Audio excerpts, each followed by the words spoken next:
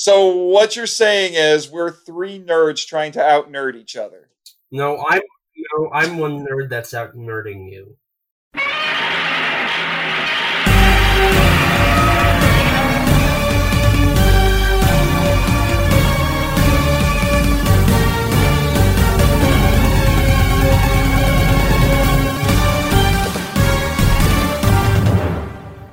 Hello and welcome to another episode of Kaiju Weekly, the weekly podcast that introduces you to the wide world of giant monster movies. I am your host, Michael, better known as the Kaiju Groupie, and today I am joined by two very good friends of the podcast, Elijah Thomas of the Kaiju Conversations podcast, and Nathan Marchand, host and curator of the Monster Island Film Vault podcast. Well, hold on here. You told me I had to do this episode OOC out of character. So how in the heck am I the curator? That's my fake job on the podcast. Well, then I guess this is just fake news then. So anyway, gentlemen, how are you doing? I'm doing quite well. You know, we've had a fun last 30 minutes of technical difficulties, and it's been a lot of fun. It's just not going to be the same. I did that. That's my fake joke on the podcast. Joke 20 minutes ago, and it's just not as funny the second time. The listener won't know the difference, though. I have a feeling, because it's just, you know, it's fine. It's fine. We only lost like 30 minutes of the episode, and we had to just restart the thing because someone's internet screwed up. Just not me, you know. Yeah. That schmuck's internet. He needs to figure out what the heck's going on. He keeps getting throttled at the most inopportune times, you know, right in the middle of Kaiju quarantine, middle of a podcast recording. It's so inopportune. I mean, that guy should be canceled. I'm just saying. Honestly, there is already a change.org campaign in the works right now to have that person canceled. So don't worry. Kaiju Kim was the first one to sign it. Exactly. She just messaged me and she was like, guys, you know, he's just because I signed it, he's instantly canceled. Yep. So before this episode gets too off the rails, which I have a feeling it was maybe going to because of the last 30 minutes that we just spent together. Audio listener, I really wish you were able to be with us because the best stuff of the show actually doesn't even make the podcast. Just saying. Oh, trust me. All of my patrons have heard a lot of the stuff that has been getting cut from my show. Because I save all the I call them outtakes and tangents. I save all of those. And only the people who pay me get to hear them. Right. I've been trying to push Travis to let us do some outtake episodes and post them up to the podcast feed. He's doesn't seem to be a big fan of that because most of the stuff him and I talk about is just silly nonsense anyway. I thought it was always silly nonsense. Is there a Yeti nipple cut? There is not a Yeti nipple cut. I promise. There is not a Yeti nipple cut. Yeah, apparently Travis's new Yeti is Cutie Honey. Also, is there a butthole episode? There's not a butt rocket cut as well. I'm sorry to disappoint the audio listener. There is not a butt rocket. Why am I even listening to this podcast anymore?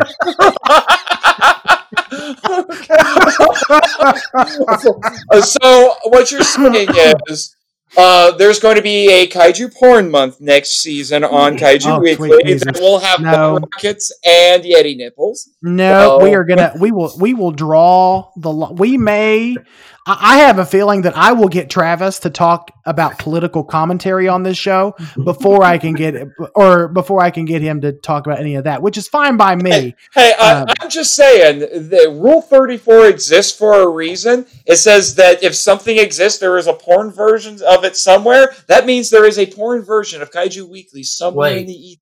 Is there a porn version of Jimmy from NASA? There's probably a porn version of War in Space. So there is a lot that would have to change before that would have to be possible. That we won't get into at this time because that is not what the listeners are here for. But speaking of Travis, this is the second week in a row. You guys probably have realized that Travis is not with us. Well, that's for a good reason, because I fired him. So, see, hostile takeover. Travis mentioned that I was taking, or it might have been Nathan. I was taking over. I was going to appear on Kaiju Weekly so much that I was just going to push Michael out. But secretly, hey, at this point, you and I are competing over most frequent guest host on Kaiju Weekly. And at the moment, the way I keep score, you're ahead of me by a half point, good sir. A half a point. Yeah, because bonus episodes only count for half points, I guess. I'm offended. Weekly. Excuse me? You're still winning? I know I am. I don't know if I plan to have you on again, but I'm supposed to be on at least one more time in the coming year. So, hashtag winning. I will always be on. Elijah's just going to be lurking in the background somewhere of each recording, just waiting to jump in. Anyway, what I was saying before I was rudely interrupted by these schmucks. Thank God, stop interrupting. Travis is actually Master Interrupter, as they say on Retro Rewind. Travis is on a much needed sabbatical because, again, he is a hardworking podcaster. Also a hurricane. And also a hurricane. Because he does live on the Gulf Coast. Yeah, the Gulf Coast. And so they got hit pretty hard. So, and by the way, it's pronounced Zeta, not Zeta. Zeta, not either way, it still makes a really. I listen to you every week. I know these things. I know you do. Unfortunately, you do. That still makes a really good kaiju name. I'm surprised no one has co-opted that yet. But anyway, Travis lives on the Gulf Coast, and they've been experiencing some really turbulent weather. So if you're one that's inclined to pray, please pray for him and his family in that region. Also, he's decided to take a little bit of sabbatical for a couple of weeks because, again, he needs the rest, and he has other things to do other than sit around and talk about giant monster movies. So, which is why you have both Elijah and I on, because Travis is so important to this podcast. You need two people to fill his shoes. Yes, there is only we have the new running joke of the episode. Elijah is offended. I'm canceled, and Elijah is offended. Speaking of being canceled, makes me loud. You said it, not me. Speaking of being canceled, the only person that was please don't take this the wrong way, but the only person that was man enough to fill both of your shoes was Kaiju Kim last week, when I had a great conversation with her about all things Godzilla. So if you haven't listened to that episode yet, please go check it out, because we are in the middle of we are in the middle of Godzilla month. This will probably get cut out because I screwed that up so badly. We are in the middle of Kaiju Weekly. Yeah. Kaiju Weekly month. Every month is Kaiju Weekly month. Oh boy. So before this episode gets even further off the rails, I think we got a little bit of news to get into. So if you guys are ready, let's cue the beady beady. Cue the beady beady. Okay, so the first order of business we got to talk about is for Godzilla's birthday. Apparently there was a Godzilla festival over in Japan, and they showed off a really interesting trailer that everyone seemed to be divided about, and it wasn't the Godzilla singular point trailer. We've already covered that part. That was 2 weeks ago. That's so last week by now. And a terrible joke, people. I'm full of them tonight. And we got a colorized 1954 trailer. Now, for me, I think it's an interesting concept to see a colorized version of the original 1954 Gojira. I know a lot of folks are, on the other hand, we're not super excited about it because at the time we didn't quite know if it was actually going to be the full movie or just a trailer for the movie. So I'm gonna start with Elijah, and I'm gonna ask you, man, have you seen the trailer, and what did you think about it? I have seen. cut that out. No voice crack this time. His balls dropped. Puberty finally caught up with him. Damn. Anyway, I have seen the trailer, actually. So, as a trailer, I'm fine with that, even though I'm still against the idea of colorizing Gojira. I know I mentioned before the recording we're doing right now. You don't make gold better, and Gojira is kind of gold to me. So colorizing it without the proper people behind it, i.e., Honda, Tsuburaya, Tanaka, the people that made the film, they're not alive to approve it, unlike Harryhausen, who was alive to approve his colorizations. I was not for this whatsoever, and my biggest thing is the film was made to be in black and white. It was filmed on black and white cells. Honda envisioned it in black and white. He probably would have done color if he had the materials and the right price point, budget. The word escaped me there for a second, but he didn't. So he made what he could, which was a black and white film that I think doesn't need to be improved on or modernized whatsoever. Okay. Yeah, I was kind of skeptical when I saw it too, because I'm sort of in the same boat as you, where I feel like the original Gojira is a treasure within this fandom, if not a treasure within film, just period. But it's in the Criterion Collection, so it is considered a treasure of. So it's Godzilla's Revenge, but we don't talk about that one. Well, now there are now 2 movies that were on MST3K in the Criterion Collection, so you have to deal with that now. True. Well, Nathan, since I've got you here, what did you think about it? Elijah said it pretty well there. I haven't seen the trailer yet because I am a fake fan. Yeah, because I sent you a link to it, and you did not appreciate it. I have been busy, my friend. Also, feel free to send it to me again, and if I don't watch it inside of 2 minutes, you can hate me all you want. Hey man, I'm offended. I have seen pictures of it, some screenshots, and it's novel.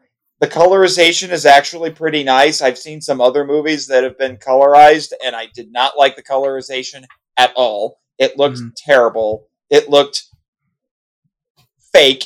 We'll say that. As fake as my fandom. There's your joke. I'm fake. You're offended, and I'm fake. It is a self-fulfilling prophecy. Yes, and you're canceled. Shut up. But anyway, it's novel, but I think it's unnecessary, and I think it takes away from the film. If you colorize it, I think it takes away from the mood of the piece. It's so maybe they didn't make it in color because they didn't have the budget for it. They didn't have the resources, which I would like to know what the heck happened, because 2 years later we had Rodan and that was in color, but and Mysterians, well, that was the first one in widescreen. Excuse me, the first Tokusatsu in widescreen. You should you would know this. You have to listen to my show. You listen to my show, you learn about this stuff. I'm wondering though if it was, and we can. I mean, we're not talking about the original Gojira on this episode, but and I'm sure this is something that could be litigated when that moment comes. But was the capability of doing a full color film even available at that time, or was it on purpose that they did it in black and white? Actually, I just learned this last night. Thank you so much. I get to use my knowledge. The first ever color part in a film for Tokusatsu was in 1949. It was called The Rainbow Man from Daiei. And in that movie, there is a colorized sequence. It's supposed to be like a guy on LSD or something, but color was available for Tokusatsu. I think the reason that Toho didn't use it for Gojira was they weren't sure if... I mean, they already cut stop motion out because that was going to be too costly. I think they were just trying to see, okay, how can we do this as cheap as we can, but without making this a dumpster fire of a film. Well, they didn't cut it totally out though, because there are moments in that movie with stop motion. True, right? Because there's the scene where Godzilla's tail is just whipping around and crashes into one of the buildings. That is stop motion. Mm-hmm. It's used very sparingly, but it's in there. It's in there. Right? Yeah.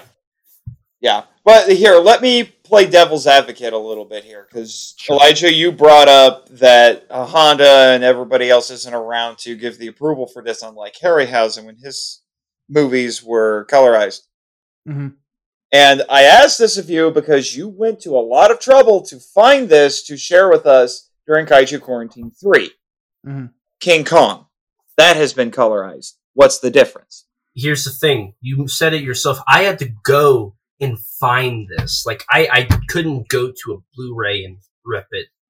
It was released on VHS and Laserdisc, and people hated it. So it never made it off of VHS and Laserdisc. Right. It's people, when that came out, they crucified that film. I don't know if crucified's the right term there. It works. But they hated the colorization of King Kong 1933. So you said, what's the difference? The difference is I'm not defending King Kong, because that was not the best of ideas either. An example I would throw back is Frankenstein 1933 or 31. That's not been colorized. No. And I don't quite understand this impulse to colorize movies that were originally black and white. It is a little bit strange. As we mentioned in the now lost previous recording, there is a weird prejudice against black and white films. You were saying, Michael, that you were trying to show Godzilla 1954 to your nephew, and he couldn't get through more than 10 minutes. Yeah, he couldn't do it. He couldn't do it. And I think there's this stigma, and that's the word I was looking for earlier, was there's this stigma, especially with newer fans, there's a stigma towards black and white movies. And that's why I asked the question earlier if Gojira was done in black and white on purpose, or was it due to a technological handicap? I want to say it was a budgetary reason, like I said. I don't know. It seems like an intentional thing to me, because there were a lot of black and white films being produced at that point. Mm-hmm. Seven Samurai was produced the same year, and it was also in black and white. And Gojira and Seven Samurai were giant hits and made Toho gobs of money. I mean, even in the 60s, like Yojimbo, that's black and white, and that's early 60s. Yeah, that might have actually been on purpose. It might have been. I'll say this, and we can move on from this item. But like more obscure films that people don't know a lot about, like Yojimbo, H-Man, and is it H-Man's in H-Man's in color. Half Human's black and white. Half Human. There we go. Thank you. Yeah, Half Human is not. Movies like that have the ability to be done in color, I think it would be more interesting to do those in color because they're more obscure. And so maybe doing them in color would make them more palatable to a wider audience. I probably wouldn't like it. I would rather see it in black and white, but I'm weird like that. I'd rather see it released officially. Half Human? Yeah. Forget about colorizing it. Actually get it a legitimate release. Right. Bring it out of the vault, Toho. All right. So moving on, our next news item is, well, it has something to do with a little bit of Ultraman. So it looks like some brand new Ultraman episodes or series are going to be added to Tokusatsu and Shout Factory TV. Have you guys? Actually, they already have. It was November have they already 1st, been? Okay. November 1st. And I double checked. You can also watch these on Tubi. So there you go, Travis. Guys, I know you love I'm sure Tubi. Travis already knows. Yeah, but they are available on Tubi, and I think they've only added a few so far. I think they've added they added the original, correct? The original series. Ultra Q, Ultraman, Ultra 7, Ultraman Orb, Ultraman Geed in their respective movies. Actually, those aren't on Tubi, so maybe there's more that just hasn't gotten to Tubi yet. I think that's it. I remember checking the email that Shout Factory sent me, And I remember seeing those, but I don't. I think they released everything that's already been put out on Blu-ray. If I remember correct, I think that was right. everything that they put out. Well, it sounds like, maybe the agreement was to let Mill Creek be the first ones to release all this stuff physically, and then someone follow back and do them on a streaming platform just so that Mill Creek can make their money and then throw them onto streaming. So that would actually kind of make sense. Yeah. There aren't quite that many on Tubi, but... Or not to be. That is... Yes. Now I know that I've watched a little bit of Tokusatsu for Ultra Leo and Ultra. I want to say was Ace on. Mm-mm. I think Ace was on Tokusatsu, wasn't it? Leo was the only one on Tokusatsu. Yeah, it was just Leo. Okay, so I've watched a little bit of it. I really enjoyed Leo for the most part. It's not as good as Return of, I think, but yeah, I'm excited for those that are able to watch it. I mean, I've already seen there's them all. Actually going to be a lot of them, and I'm wondering if actually some of the stuff will actually show up on Shout Factory TV before Mill Creek puts out their Blu-rays. I would bet against it, to be honest. Like Michael mentioned, I don't think it's going to be... I think it's a deal where they're going to release it and then it'll be put on streaming. Yeah, because it's the Mill Creek stuff has been out for a year, and they're just now putting it on Tokusatsu. So maybe the next batch of Ultra shows are going to go up on Tokusatsu sooner. But I imagine the game plan, given sort of the pattern, is let Mill Creek get their money first with their physical media and the Movie Spree media and the Movie Spree platform that they have. And then release it to Shout Factory is what I'm assuming is going on. Meanwhile, I need to go continue murdering my wallet with all of their Ultra stuff because I'm crazy. Yeah, same thing, man. It's and speaking of Ultra stuff, thanks for that segue. Looks like Mego, a classic toy company, is going to be releasing some Ultraman figures. And I know you and me, Nathan, talked about this the other day. When the first images came out. And so basically Mego is this classic toy company, and the Ultraman figures that they're releasing sort of resemble, for lack of a better way to put it, dolls, because it's these little articulated plastic figures with clothes on them. Yeah, to make actual them look like cloth Ultraman clothing. Yeah. Which they Mego did back in the 70s because they were releasing a lot of DC superheroes, and they did Star Trek, Planet of the Apes, a bunch of other ones. Interestingly, they passed up on a little thing called Star Wars. Interesting. Yeah, but and I blame you and Danny DeManna for this. You haven't given me the COVID, but you gave me collectoritis. As soon as I saw the first image of this Mego Ultraman, I wanted it.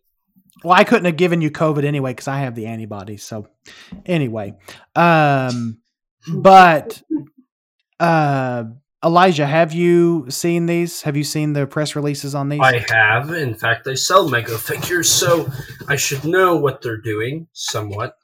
Does anyone know how much this figure is going to cost? If it's like anything like the Frankenstein, Phantom of the Opera, and so forth, I think $19.99, but I could be wrong. Oh, okay. That's not bad. That's not bad. No, that's in line with some of the Hasbro Power Rangers figures that have been popping up a lot lately. They're anywhere between $19 to $25, depending on what you're getting. So, I mean, if you're a collector, and especially if you're an Ultraman collector, I know a lot of folks that are into sort of the retro toys, or retro looking toys. And it seems to me like retro toys are starting to make a little bit of a comeback, especially in the collector's market. Should be really interesting. So, I'll put a link to where you guys can check that out in the description of the show notes. So moving on and speaking more about collecting, I know this'll excite Elijah a little bit because Elijah, you ordered the SH Monster Arts Biollante, didn't you? I did, thanks to you. Okay, well, looks like SH Monster Arts is going to follow that up with a brand new sculpt of their 1989 figure that's going to be in scale with Biollante. Looks like it's going to be in their 6-inch line, 6 to 8-inch line approximately. No price or availability has been given yet. I would estimate at this point somewhere mid 2021, and probably for a price point around $89 to $100 is usually what the new releases are sitting at right now. Retail before the secondary market gets a hold of them. Elijah, Nathan, have either of you guys seen photos of this yet? I have, and it looks really nice, I gotta say. But I'm also, admittedly, a bit of a noob when it comes to the whole kaiju collecting thing. I have been absorbing information from collectors like you and Danny and Kyle Yount and all that by osmosis. And so I have ideas about how the whole thing works, but I am not, Yeti nipple deep into this like the rest of you are.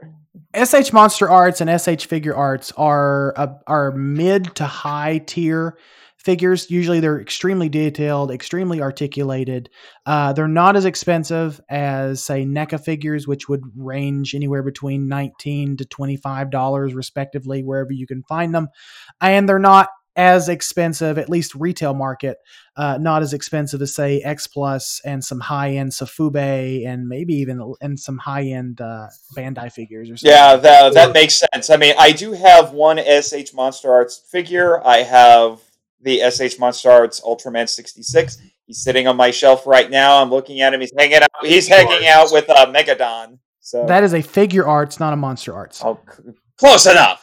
There's a difference. Get it right. It's the same brand. They just changed the name a little. Okay, butthurt Nathan. Your face.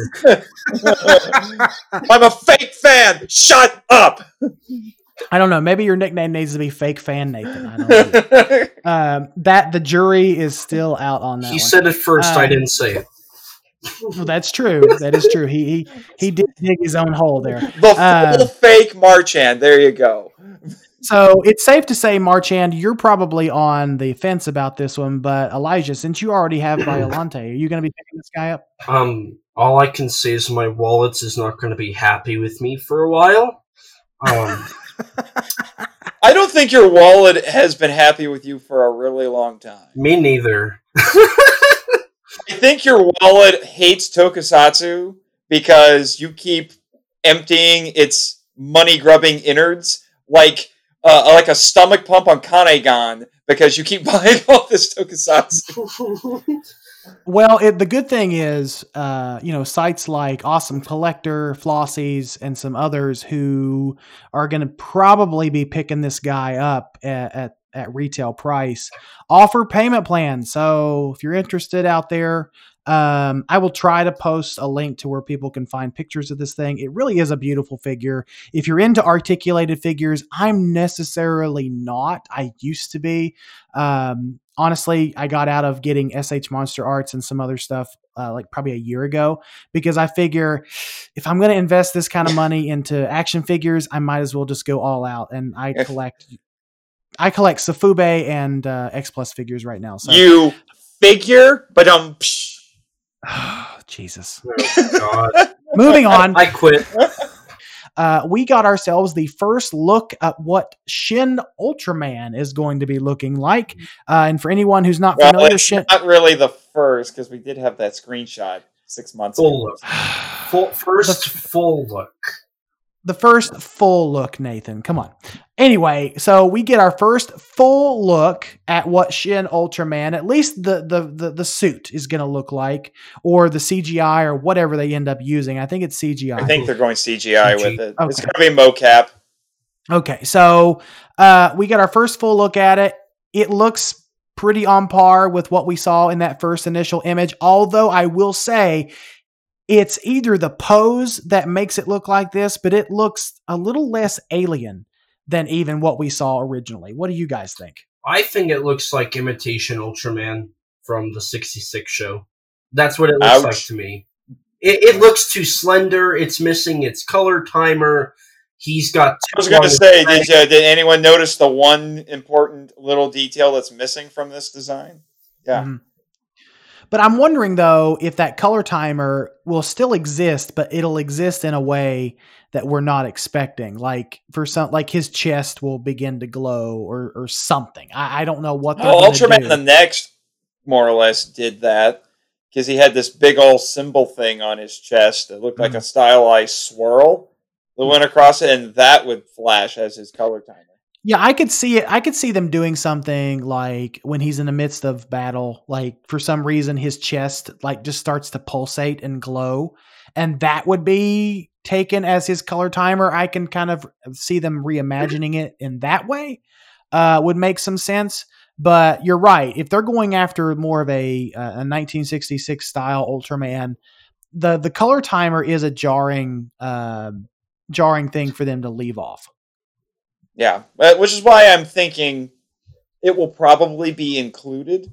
We just don't know exactly how it's being included. Yeah. Maybe what we're seeing is what Ultraman looks like before he bonds with Shin Hayata. But when he bonds with Shin Hayata, the color timer forms because he can only maintain the transformation for 3 minutes. Maybe that would make some sense because, like I said, this does look more alien than what we're used to, at least for 1966 Ultraman. So you may be onto something, Nathan. I don't know. What do you think, Elijah? I think it looks stupid. This is the episode of Hot Takes. Okay. Well, hold on just a second while I. You see what the problem is that Elijah is offended by this design. So. Hold on just a second. I'm going to go ahead and kick Elijah out of this conversation, Nathan, and I'll give me just a second. You're about to lose all the recording again.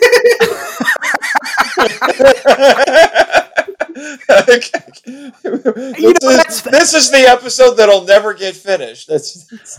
I'll end on this. When we first saw glimpses, we first saw that screenshot of Shin Ultraman, I was not excited. Although at the time I was brand spanking new to Ultraman. I really didn't watch a whole lot of it at that point. Now with everything we've gotten from the comic book and now watching the anime trilogy or the anime series, from Netflix. Your hate for the anime trilogy is so deep. It is. It's subliminal keeps at this slipping. point. You keep Freudian slipping it in at weird points. I know. I've tried to give it a chance. I just can't. So I was not super enthused about it when I first saw images. Now I'm a little bit more warmed up to it since I know what I'm dealing with. And so I'm just going to wait and see. Right. So, I guess that concludes our news portion. Not a whole lot to talk about, but there was some stuff. Not as exciting as, say, Singular Point, but I'm sure we'll have more things to talk about. The 45 seconds that literally blew up the fandom. Actually, hot take, I'm more excited for Shin Ultraman than I am Singular Point. Oh! Really? Oh, you're definitely getting kicked from this conversation now. I have a feeling Singular Point's going to either turn out to be awful or amazing. But it's going to be one or the other. There will be no middle.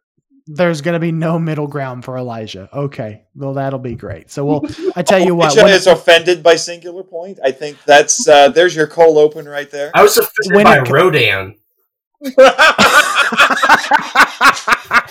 I was offended by not Titanosaurus. Yeah. I was offended by Gabara. Really. In all honesty. So I'm really sad that they leaned more into the toad instead of the cat aspect of that design, but that's just me. We all can't get what we want, can we? Just like the song. You can't always get what you want. Okay. All right. Sorry. This is getting off the rails. I gotta reel this back in, fellas. So with that said, that leads us into our main topic. And before each conversation about the movie, we do like to ask a trivia question. So the trivia question we asked last week was, what Showa-era Godzilla film is the only one to feature a history of Godzilla in the opening credits of the American edit, and we For once I'm not answering it. exactly. For once, you aren't answering it because you always give us a really great answer. So I'm going to miss that. Obviously, we did get some fun answers though. From the Drift Space, we got the best one. You right? Which can't really argue with that. I can see some. I can make the argument for it being the best Showa era film. Giant Monster BS says Terror of Mecha Monsters Inc. I want this movie to exist. Oh, I love it. I want this to exist. Pixar making a kaiju movie. It's called Rumble. Small slice of heaven for this kaiju. It's called Rumble. Just saying. That's not Pixar, though. That's not Pixar. No, that's DreamWorks or Paramount. Just saying, Mecha Monsters Inc. is like the perfect name for an evil organization for like a random tokusatsu show. Toei needs to copyright that and get on that. You're not wrong. You're not wrong at all. So the next answer we got was from somebody named Jimmy from NASA. Who's that weirdo? I don't know. And he says, Godzilla's and Generals, which is the prequel to Zillaberg. Anyway, yeah, I'm not quite sure what he's talking about there, but Jimmy from... I think it's the history angle, I guess. Maybe. Maybe. I don't know. I don't know who this Jimmy from NASA fellow is. Anyway, these guys. The Monster Island Board of Directors. We have a question for you. What is Godzilla's strongest enemy? Actually, they said Mechagodzilla. Yeah, they said Mechagodzilla. Oh, sorry, you're right. What is Mechagodzilla's strongest enemy? Signed M. Who the hell is M? I have no idea. I don't know. Obviously, it's Major Spielberg. Obviously. It's obviously Major Spielberg. I was thinking, I thought it should have been like K or something, because the first alien villain who comes to my mind with Mechagodzilla is Kuronuma. I'm just saying. Yeah, I don't know who his M. I don't know who his M character is. Well, he's Sherlock's brother. There's that. And there was a Godzilla monster that was M, but got scrapped. Maybe he's back. Maybe he's a board of director. Maybe. Yeah. I don't know. Who knows? Anyway, Nicholas Those guys Blackler. are weird too. Yeah, Nicholas Blackler, Disney's classic A Biolante's Life, featuring Randy Newman, Randy Newman's hit, You Got a Gojira in Me.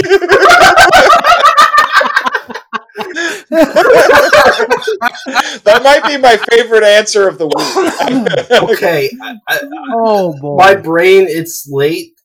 The thing that's in my head is not a good image. You gotta go Jira in me. It kind of wrecks the rhythm of the song. Right? You gotta go Jira in me. Okay, I know what I should cover next. Oh God, that sounds. Wait. So what happens is in Toy Story 5, Rex gets a little too close to a nuclear reactor. And then turns into a 3-foot Godzilla toy. Okay, so and that would actually and there's time travel involved, and Major Spielberg. That would actually make really good sense to me. I'm glad you brought that up. We need to make that happen. Again, Pixar needs to make a kaiju movie. So, moving on, we've got Alex Sperling, aka Pizza Kaiju, on Twitter.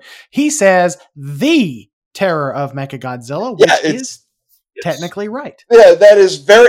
I don't know. The direct article kind of mucks that up a little bit, and it's all in caps, so it's very specific. It is the Terror of Mechagodzilla, which begs the question: Is this terror that belongs to Mechagodzilla, so he is terrified of something, or is this terror generated by Mechagodzilla? I don't understand. I think the American version of this was the Terror of Mechagodzilla. Correct. If I'm not right, It was the Terror of Godzilla. Actually, here we go. The Terror of Godzilla is the Bob Con Enterprises theatrical cuts. That did not include the prologue sequence found in the UPA not theatrical television version, which was titled The Terror of Mechagodzilla. Mechagodzilla. So what you're saying is we're three nerds trying to out-nerd each other. No, Pretty much. No, I'm one nerd that's out-nerding you. I'm not Oh, I know. Oh, I'm offended that you're out-nerding me. Sure, Oh. yep. Mm-hmm. Because I'm the fake fan. I'm the fake nerd. You are. That burn though just made that just made my night. I'm giving you a virtual high five, Elijah. You're gonna have too many choices for the cold open. I'm just saying. I know. Just imagine. I'm gonna edit this episode myself as well. So I'm already just looking forward to it. So we also did have some other answers. We had Adrian Settle, Henry the host from It Came From a Monster Movie podcast, Kaiju Fans 85, Faye from the Godzilla Roundtable podcast, Kevin Kearney. I hope I'm saying that correct. Kearney. Kevin Kearney, Kumunga the Brave, which is an awesome name, by the way. Smith Wesson all said Terror of Mechagodzilla. So for this episode, we are doing Son of Godzilla. Ha! Psych! Yeah. Godzilla says I should fight my own battles. That's not in Son of Godzilla. That's in Godzilla's Revenge, which is a title that makes no sense. Well, like 30% of Godzilla's Revenge is Son of Godzilla, so just saying. Well, you're not wrong. 30% of Son of Godzilla. Yeah, and then there's 30% of Invasion or Godzilla versus the Sea Monster, and then 30% of Destroy All Monsters, or whatever other film that they used. I'm going to step in here and say I don't know if they really used Destroy All Monsters in that film, though. Very little. I don't think they did. They did. There was very little. Okay. Anyway, regardless, yes, we are going to be covering the 1975 Showa-era Godzilla movie, Terror of Mechagodzilla. And for our cast and crew list, I'm going to hand that over to Nathan. All right, so we have Katsuhiko Sasaki. I had to pause there for a second. Sorry. As biologist Sakura Ichinose. Then we have Tomoko Ai. I think it's Ai. Yeah. Close enough. Ai. As Katsura Mifune. The great Akihiko Harada as Dr. Shinzo Mifune. Katsumasa Ichida as Interpol agent Jiro Murakoshi. Goro Matsumi as alien leader Mughal, or he was credited as Goro Mutsu. And by the way, this poor guy got typecast hard. He kept playing evil alien leaders in Toho movies in the 70s. Because he was the bad guy in Mechagodzilla 74 as well. And then Tadao Nakamura as Interpol Chief Tagawa. Henry G. Saperstein was the executive producer of the U.S. version, although apparently there are several, so I'm a little confused on that now. Tomoyuki Tanaka as was the executive producer. When we had Toru Kawai, I'm so glad we're talking about the other suit actors who played Godzilla. So he was the suit actor for Godzilla. Issei Mori as Mechagodzilla. Tatsumi Fuyamoto as Titanosaurus. Music by Akira Fukabe. Cinematography by Soke Tomioka. Directed by Yoshiro Honda. Yay! And you decided to credit Jun Fukuda because they used stock footage from his movie. And then our screenplay is by Yukiko Takayama. And I need a little bit of clarification on this. I've heard for years that she was the first and only woman to write a Godzilla film. And now suddenly I'm hearing that there was a woman who was the co-screenwriter of Son of Godzilla with Sekizawa. So now I'm wondering where the heck this came from. But Michael, do you know this? I don't. I pulled this directly from IMDb. So this was the one I was a little bit iffy on myself. I was hoping that one of you guys could clear. So it's just I started hearing that, and it just confuses me. So let me try and clear the air here. So, Takayama was the first female to write herself a full draft for a Godzilla movie and it be accepted. The person that co-wrote Son of Godzilla, she co-wrote it. Terror of Mechagodzilla is the only one to be completely written by a female, even though, technically speaking, Ishiro Honda, redrafted her original script hard, cut out tons of stuff because he said it himself. It was poetic and psychedelic and great, but it just wasn't cinematic. There was also budgetary considerations Correct. that had to be made Like as well. the Her script was really ambitious. Yeah. Right. Like the ending was supposed to be in Tokyo, and then they changed it to a countryside. Interesting. So anyway, just to kind of help move this episode along a little bit, Elijah, do you want to read our plot breakdown, please? Most certainly. Let me get my mic over here. Can I read this in a very dramatic tone? Go for it, man. In a follow-up to the Godzilla versus... Okay, did we copy this from IMDb? Some of it, yes. Okay, I'm revising this as I read it. In a follow-up to Godzilla vs. Mechagodzilla from 1974, an expedition to salvage the remains of Mechagodzilla comes up empty-handed. Instead, a massive dinosaur, Titanosaurus, is discovered and destroys the sub. When Interpol launches an investigation, they are led to the black hole aliens, Dr. Mifune and his mysterious daughter, Katsura. After it is discovered Mechagodzilla has been rebuilt, a sinister plot is activated to have Titanosaurus join forces with Mechagodzilla to destroy Japan and ultimately the world. Unfortunately for them, Godzilla returns to push back against the titanic tag team Mechagodzilla and Titanosaurus to once again save the world from impending doom. That was absolutely beautiful. Beautiful. I love it. So yes, this is a really good choice to kick off. Well, not kick off because we're already in the middle of Godzilla month, but for week 2 of Godzilla month, we're going to be covering a Showa era film. And I think, as I explained on Twitter early on, we did some polls because we wanted to get the fans involved and find out what they wanted us to cover for this Showa week. And I think Terror of Mechagodzilla just barely edged out Mothra versus Godzilla and Son of Godzilla being dead last, which I was actually rooting for Mothra versus Godzilla, but apparently a lot of people like Terror, which is fine by me because I really love Terror as well. Nathan, what are your opening thoughts on this movie? There's a reason I asked to be on this episode, not only because I wanted to hang out with you and Elijah, but because this is my first Godzilla film. Get in line. I saw it as a young teen at my grandmother's house because she had cable and I didn't.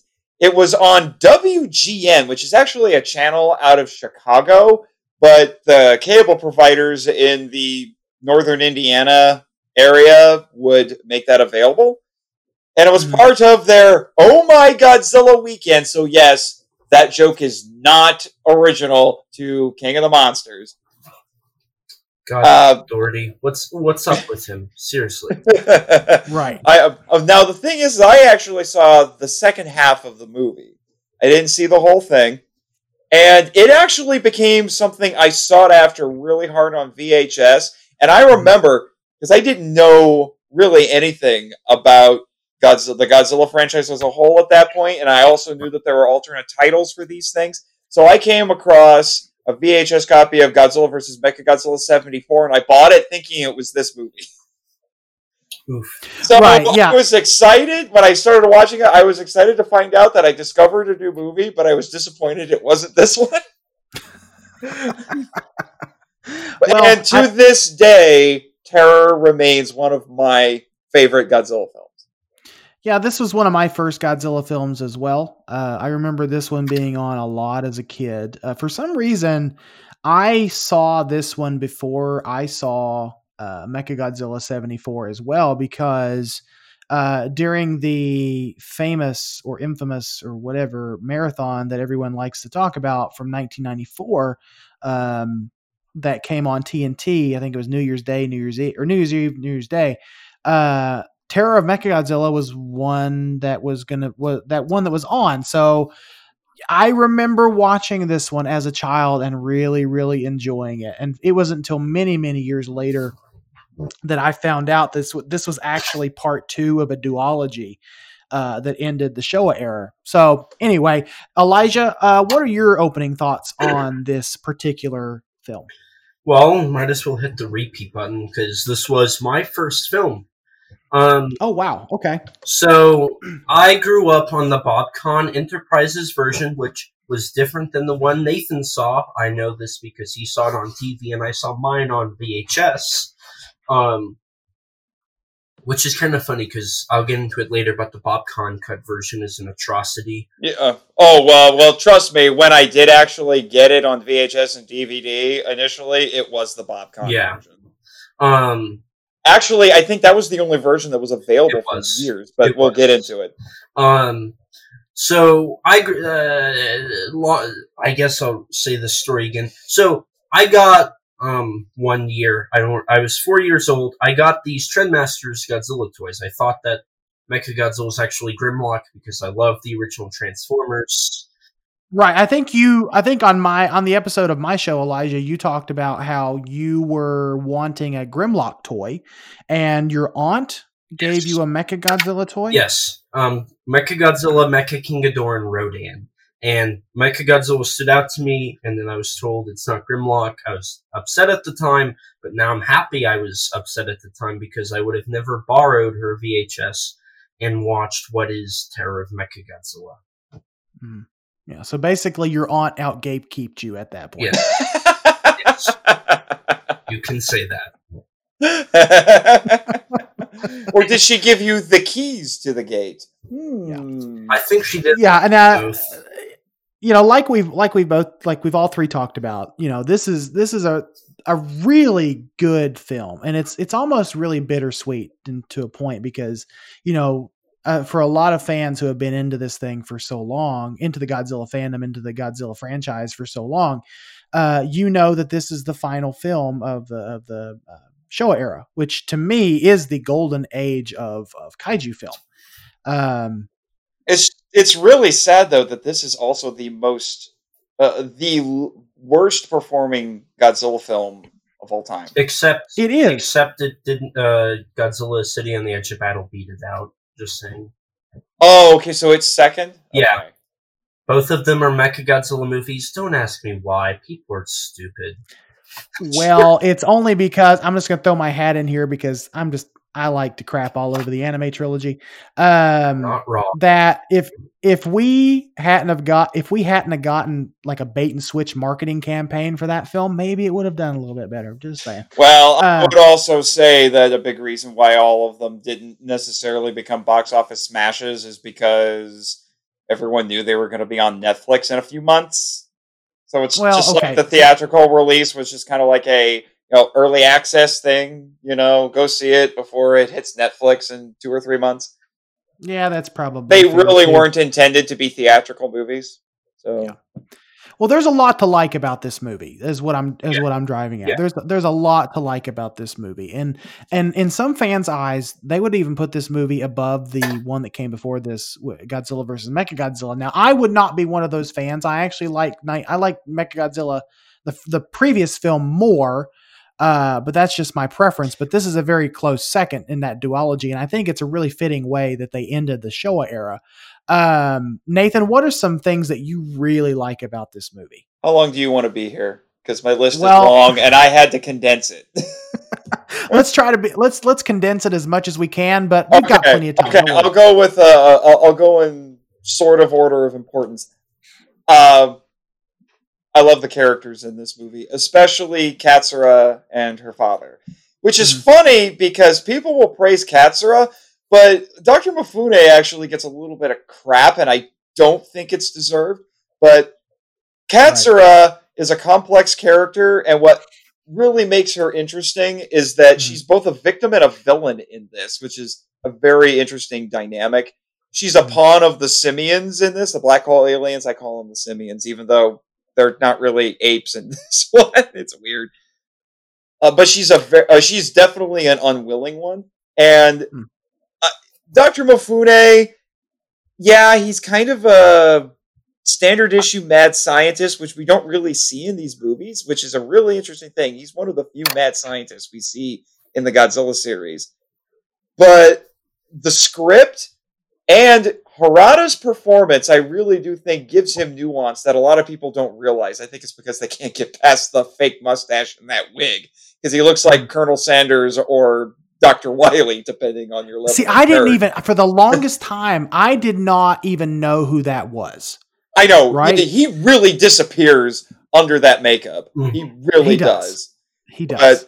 But he has a sympathetic backstory. He's shunned by the scientific community. His wife dies in poverty, and that really wrecked him, and I totally understand. So it goes beyond just having his work be rejected. And he clearly loves his daughter. People don't talk about this. They act like he's just a straight villain. He clearly loves his daughter, and I think you really see it in the scene where after her second surgery, and she's lying on the table, and she has been turned into an absolutely cold cyborg, and he's just standing over her, and he's just looking at her, and he's just thinking, what have I done? But then he realizes, I'm in too deep at this point, and you definitely get that sense for the rest of the film in Harada's performance. So he was starting to really regret what he's doing, but he can't stop it at that point. Yeah. Yeah. There's a really interesting dynamic in this film between the two of them. And honestly, I see where a lot of parallels with this one and Biollante, from the Heisei era. Yeah. Except I would say that I can't remember that scientist's name off the top of my head right now. He's less a mad scientist than Dr. Mifune. True. I really like I like that Dr. Mifune really played up that mad scientist aspect to his character. Elijah, what are some opening thoughts and likes for this movie? Well, since I think Nathan's going to pretty well hammer home the actual things in the film, I do just kind of want to talk about this film in retrospective. Sure. Terror of Mechagodzilla marks the end of director Ishiro Honda, actor Akihito Hirata, and the bright, bodacious colors of the Showa era, except for War in Space. That is the last actual film that But I'm not even joking here. It's true. War in Space is actually the end of the bright colors of the Showa era. I know. Which I know. It's kind of interesting because I'm doing graphic design right now, and I actually learned the 70s was supposed to be more of a brownish mute era. So it's kind of interesting that with the 70s, the bright, bodacious colors ended. But while Terror of Mechagodzilla was only in production for 1 month, only a week longer than Godzilla vs. Megalon, I think it's made extremely well, all things considered. Now, there are some issues with the Mechagodzilla suit at the end of the film. There's a lack of intricate miniatures, and there are some continuity issues that are pretty well just kind of ignored, all things considered. But I think it makes up for its great camera work that both Honda and Nakano's team did. And I think that this film is living proof that a film can be rushed, but as long as it still has a really great team behind it, it's really easy to do a great film. And it's interesting that you bring that up because there's I think some of that unevenness to it, like you were alluding to, I think stems from the fact that this was kind of made by by team members from two different eras of the Showa era, if I can say that, because you have people like Honda and Ifukube, Harada, they come back, and they're the guys who were working on the movies back in the 50s and the 60s, the heyday of it. And then after the Japanese film crash of 1970, a whole new team of well, not except for Fukuda and Sekizawa to a certain extent, but a lot of new blood came in to start working on it. And that's also the year that Tsuburaya died, so that's another big change. So a lot of new blood came in, and they worked on the movies in the 70s. So there's a little bit of I think, a clash of sensibilities here, right? Which I think explains some of its unevenness. But I also think it benefits from the fact that we're getting input from really, honestly, kind of a lot of the best people who worked on the entire Showa era. Yeah. I mean, Terror of Mechagodzilla is truly something special. Like, it is the culmination of the last 26 years of learning and experience for the Showa era, starting with Tsuburaya's first work, which was The Rainbow Man, mentioning that movie again, in 1949. And since then, we had been seeing this developing art craft that was tokusatsu. And I think Terror of Mechagodzilla was a great bookend to that learning experience that collided both the old guard and the new guard of the Showa era into this uneven, I think, work of art that really works. Yeah, and I have a nice summary point about that, but I'll save it for the end. Right. I think something that does need to be pointed out too while we're talking about this is the cinematography for this film. Oh my. The cinematography for Terror is excellent. First of all, excellent. It's one of my favorite things. If we're talking about likes for this film, that is a really distinct that is a distinct love for me on this film, at least. Just some of those low angle and wide angle shots. The low angle and kind of like POV shots for some of the fight scenes when Godzilla and Titano were trading punches. That's great. Right. And since we're talking about it, it's because this is one of the things on my likes list. Godzilla's entrance in this movie. So enough said. I have joked for, I think, a couple of years now. I have jokingly called that Godzilla's "I'm Batman" moment. Well, it's definitely better than in Mechagodzilla, him popping up out of the water, and it's obviously a different suit. I think it is Mechagodzilla, right, where he pops up out of the water. Yeah, at the final fight. Yeah, it's obviously a much different suit. Yeah. No, I think you're right, Nathan. The entrance for Godzilla for this film is one of the best because the city is shrouded in darkness, and you barely see him in the distance. You know he's there. Mm-hmm. And all of a sudden, like just all the lights turn on, and bam, there he. And it's his atomic ray hits Titanosaurus from off camera, and then Titanosaurus falls over, and then you have there's lightning and explosions in the background that silhouette him. The Afukabe theme kicks in, and it fast zooms in on him, and then after the lights in the background fade out, you get a nice little... Godzilla's face gets lit just enough that you can see it, and he bellows a roar, and it's just like, our hero is here, people! You have waited 48 minutes of this 83-minute movie to see him! He is here! Terrible. Yeah, that's one thing. It's glorious, and all of those people who complain about Godzilla 2014 can shut their traps. You can make people wait 45 minutes to see Godzilla, and it will work.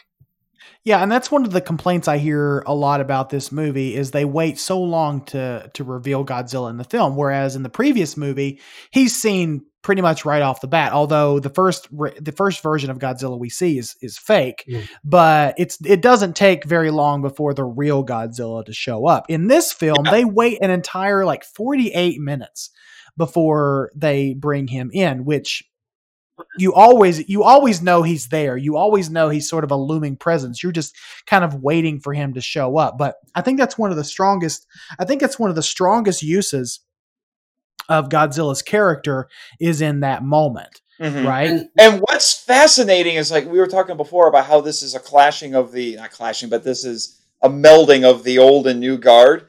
We still have superhero Godzilla, which Honda was not fond of, Right. but he kept that. However, in this scene, Honda is still imbuing Godzilla with this sense of awe that was more akin to what he was doing in those earlier films, which is why I say it's so fascinating to look at that. And I will admit, I am a little partial to superhero Godzilla.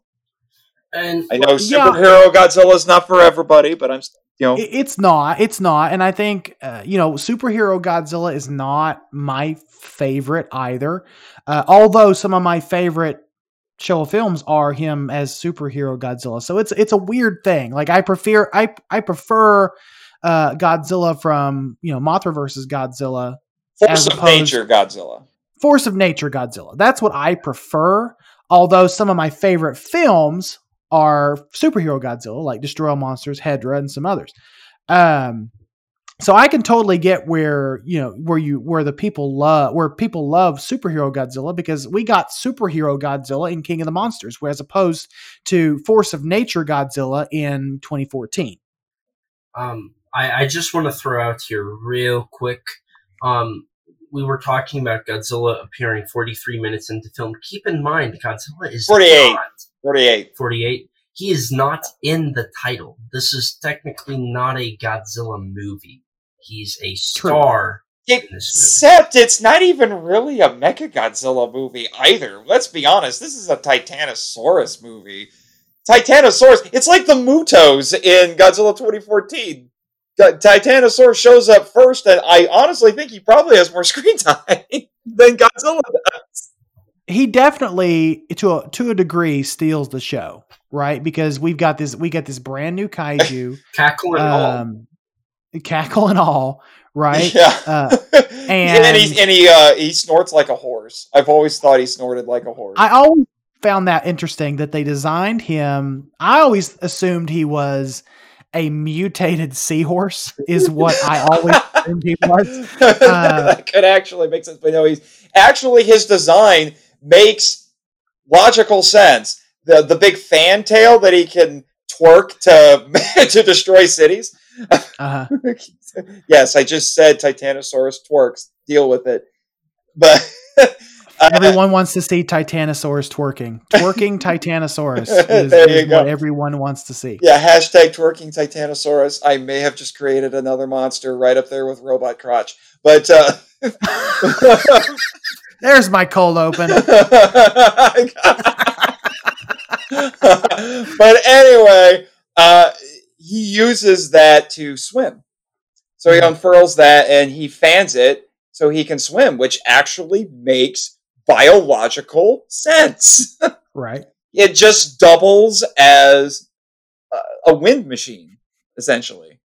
It does. Yeah, it does. This is probably the most practical kaiju in the Godzilla universe. Which again goes back to the more old-fashioned sensibilities. So you have Mechagodzilla, the big fancy new hotness of the 70s Godzilla films, where all the monsters were essentially glorified ultra kaiju.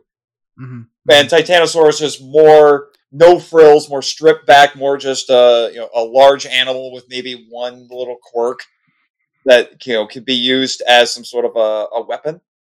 Yeah. So as a co-star and as a character, Elijah, what do you think about Titanosaurus? Real quick, I do want to mention Titanosaurus is more akin to Varan, Rodan, Anguirus, and Godzilla when it comes to really everything, because he's a natural kaiju, something that I miss. I miss seeing reptiles. A lot of people are like, a lot of people say, oh, we need mammal kaiju and all that. But there's something about a reptilian, pun intended, kaiju that's special. And what I love about Titanosaurus, he can be in land and in the water, and he can fight amazingly. One thing I love about Titanosaurus is he's a lot taller than Godzilla. Titanosaurus kicks. I think he's 10 meters taller than Godzilla, technically. Yeah, it's something like that. He's billed at 10 meters tall. But then again, I have been learning that Toho's stats on these kaiju is a lot like weights and heights in pro wrestling. They're probably exaggerated. Mm-hmm. Just a little bit.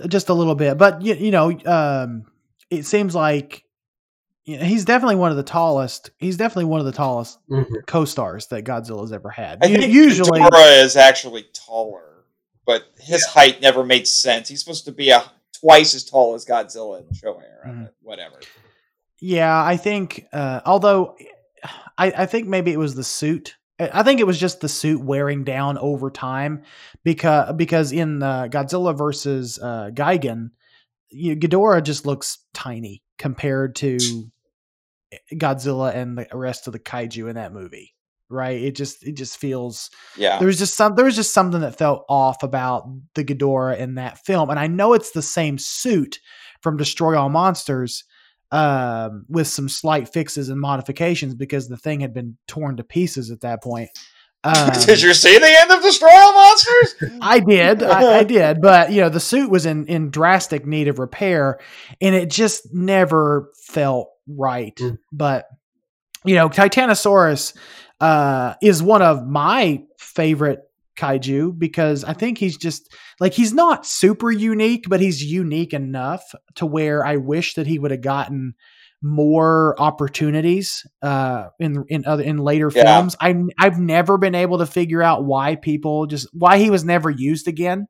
I don't even think he was used again in stock footage, if I'm not mistaken. He was. Was he in Final Wars? He was in Final Wars in stock footage, but outside of that, the Pipeworks games. Godzilla Unleashed, but only on the Wii. Monsters, and then the comics and the plushie and the one Bandai figure and the Mini-Bates figure, and that's all he's got. Which is really disappointing because I know you're saying that Titanosaurus isn't super original, but there's actually an element to Titanosaurus that is super original, and I wish it would come up more. Which is that natural powers? No. We've been talking about how he seems to be such a incredibly capable combatant, but he's not. He is not violent by nature. Right. He's forced to be violent, and I thought how interesting of an idea that is. Now I wish we could have seen that a little bit more to get more of a contrast. We really only get it in one scene. Mm-hmm. I wish we could have seen it more, but Titanosaurus parallels Katsura. He's being used and forced to go against his own nature. Mm-hmm. Mm-hmm. And it's such an interesting idea. I was like, what would it... I've always wondered, what would it have been like to be in Titanosaurus's head? Is it more like he's being kind of manipulated and told that this is what he wants to do, and he does it? Or is it a case of where his body is doing stuff, but his brain is just along for the ride? So it's like he's trapped in his own body. Mm-hmm. That is a horrifying concept to me. Mm-hmm. Yeah. And go ahead. I'm sorry, Elijah. Go ahead. I was just going to bring up, you mentioned Titanosaurus development, but even Mechagodzilla and Godzilla, I feel like all the monsters in this film have great development. Like Mechagodzilla actually has some character. Like he toys with the helicopter. Oh, he had a character in 74 too. Mm-hmm. Mm-hmm. And Godzilla, he's the superhero Godzilla, which I think is the most dynamic way of having Godzilla, because you do see him kind of tired and beat up and angry and, pretty happy and all that. Yeah, which just makes the fist-pumping moments in this movie even better, but we'll get into that, I'm sure. And I really love the monster development in this film. A lot of people say, the suits couldn't convey a lot of emotion. But in this film, I think that the monsters do convey enough emotion that what they're kind of feeling or thinking at that moment. It really is a testament to suit acting as an art form. I don't think people really appreciate... Haruo Nakajima never really... If I remember right, I don't think he really considered himself a stuntman. Even though I think that's technically what his job title was, he thought of himself as an actor. He just wore he would just wear a 200-pound latex suit to do it. His costume was a 200-pound latex suit. And you see it so much, and it's not just in this movie, but you can see it in other tokusatsu and kaiju films that these actors are really working hard to bring personality to the creatures that they are playing. I want to touch on a little bit about Mechagodzilla, but a little bit more, because in this particular movie, in Terror Mechagodzilla, he's technically been rebuilt. Yes. And I like this version a little bit more because he's slimmer, right? He's got a little bit of a slimmer design to him. And I think, if I'm not mistaken, Elijah, you probably know this. Did they use the exact same head from 74, or was it resculpted? So the 75 suit is a patchwork of 74, I think. I'm pretty sure the head is the same, but I know the bulky middle part of the body, that's brand new. The arms are brand new. Obviously, because he has different shoulder logos. Right. It says NG2. Right. Time. So I think that the head is the same, but outside of that, I think it is a new body. I know at least when they tried to restore it recently, it's a patchwork of both. It's got the legs of 74, but the body is 75 and the head, and then the arms are 75 too or something. I'm not too sure. Yeah. Yeah, it's I think because the reason I bring it up is because, this Mechagodzilla, at least out of the two we've gotten, is my favorite, because this one seems to look more sinister, right? This one's got a little bit more attitude. Yes. The finger missiles are different. Just the missiles and stuff in general just seems so much more angular in this one. Although, what'd you say? Sharper. Mm-hmm. Sharper. Yeah, sharper. Everything just seems sharper about this Mechagodzilla, which adds to... if you brush up against him, you're gonna slice your arm open. Yeah, it's like he's almost made of diamond, or just some razor blades. Pretty much. Or maybe space titanium. Mm-hmm. Obviously. So the concept of mechanical doppelgangers is not a new thing. Mm-hmm. Which, to me, okay, so let me ask you guys really quickly while I'm thinking about it. Out of the technically four, because we'll include the anime trilogy. Out of the four Mechagodzilla, 5 if we include Ready Player One. I mean, 5. Sure. What the hell? Out of the 5 Mechagodzillas we've gotten, which version of Mechagodzilla do you view, in your opinion, is the quintessential Mechagodzilla? Okay, quintessential or best? I'm confused now. Best. Okay, we'll just go best. We'll just throw it out there. In terms of potential and concept, in terms of design, Kiryu had the potential to be probably the best if they had done more with the whole biological brain thing. I could rant about that forever. So I would say overall Showa. Because which one? The Heisei, both of them really. I think of them as the same thing. You have to pick one. But I hate you, Elijah. Hurry, go. Go. 75. Just go 75. But Good boy. The Heisei version is boring to me. He has no personality. Right. And Mechagodzilla City is interesting, but it's not really. But it's not really a Mechagodzilla. It's an AI. Saying Mechagodzilla City's interesting. To be fair, Elijah, you doing that? I'm offended at your laughter. We have to be fair. Nathan just may not know any better, right? But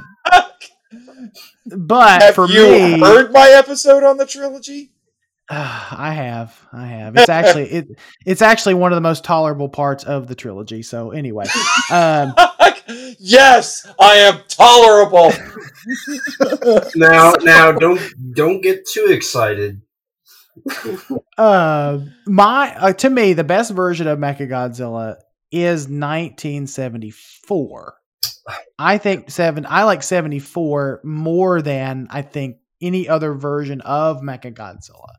I like this one, I do, but there's just, although the face sculpt I like more than 74, the overall body, just sort of that dinged up looking, like someone just took a hammer to the outside of his shell look to him. I don't know. I don't really care much for it. I think he looked better in 74 with, when he was brand spanking new right off the factory floor.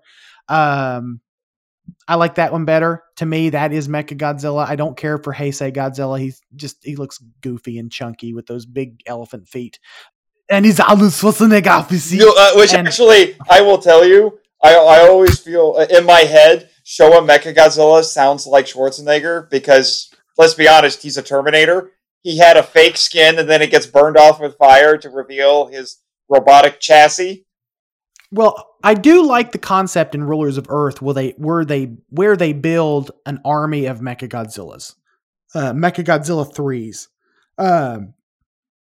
to combat Godzilla. Which I always thought that was interesting. That's a side note, but I don't know. Ready Player One is fine. Kiryu probably next in line. I like Kiryu more than I like the Heisei version of Godzilla. Or Kiryu is my favorite overall design, like I said, because it's a nice combination of Showa and like the best parts of Showa and the best parts of Heisei put together.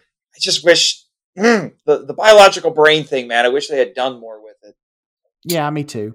I agree. I think that's a really good plot twist at the end of this movie where Godzilla rips off the head again, because you're like, okay, Godzilla ripped off the head. It's a done deal, baby. And then all of a sudden, he did what Thanos said. He went for the head. He went for the head. You're right. You're right. Elijah, it was too late. Elijah, did you answer? I did not. I was about to. Personally, well, we all know that Mechagodzilla City is your favorite, so we can probably.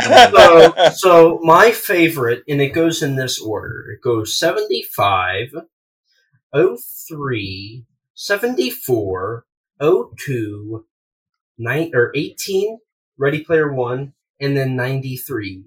I can find some goodness in all of the Mechagodzilla designs. I love the look of 93. I like the overall design of the Ready Player One version. I like 02 and 03. It's a good blend of both the 93 and the Showa version. And then I like the physique of 75, and I do kind of like the crazy, bonkers kind of emotion of 74. So yeah, I can find goodness in all the Mechagodzillas we've gotten so far. Except for the anime trilogy one. What? There's an anime trilogy? What? Yeah.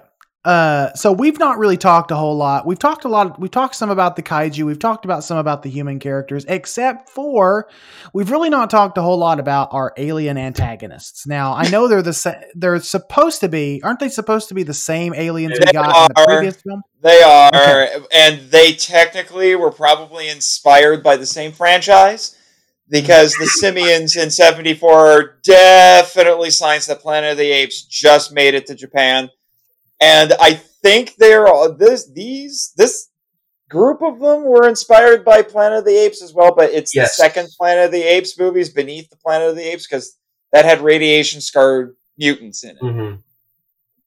Right. Now, I will admit, the scene where the one guy gets his mask ripped off is absolutely disgusting and super effective. Taking everything into consideration, especially with the aliens, and I know this is a question that Travis asked me, I think when we did Astro Monster. Where would you guys rank these aliens, combining the two films, the black hole aliens from Terror and the black hole aliens from Godzilla vs. Mechagodzilla 74? Where would you guys rank these alien antagonists in the franchise, counting all the ones we got, even the Exilians from Final Wars? Nathan, you go first. Oh, well, so we're not just doing Showa, we're doing all the aliens. Geez. I have to rethink my list. If you're asking me just Showa, I would put them third on the list of the four. I would rank them higher than the Keylocks, because there's not a whole lot to the Keylocks. It's just, we're going to take over your planet now. There's nothing you can do about it, and that's all you get.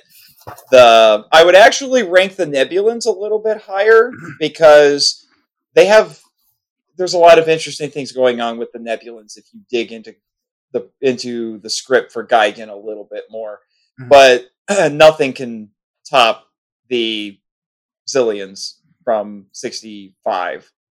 Right. There's you can't top them.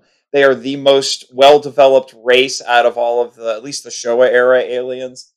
And their motivations are simple and clean, and they are wonderfully sinister and all of that sort of stuff. So there's the Zillion, and they have a great look, and it's actually original and not, we just saw Planet of the Apes, so we want monkeys. So, or it's not just stock footage of a cockroach meshed together. Yeah. Now, if we're including all of them, I actually would probably rank the Final Wars Zillions higher, just because they are wonderfully ridiculous. Shut up! I'm a fake fan. I like what I like. But hurt Nathan. Elijah, where would you rank the Simians in the aliens that we've gotten from the franchise? Question: do we count the Futurians or the Cetopians? They're not aliens, so no. They're technically not aliens, no. Okay. They are invaders, but they're not aliens. I had to write everybody down so I knew who I was talking about. So I would put the Kilox at the bottom of my list, and then I would put the Roaches aliens next, and then I would probably put the Final Wars, those guys.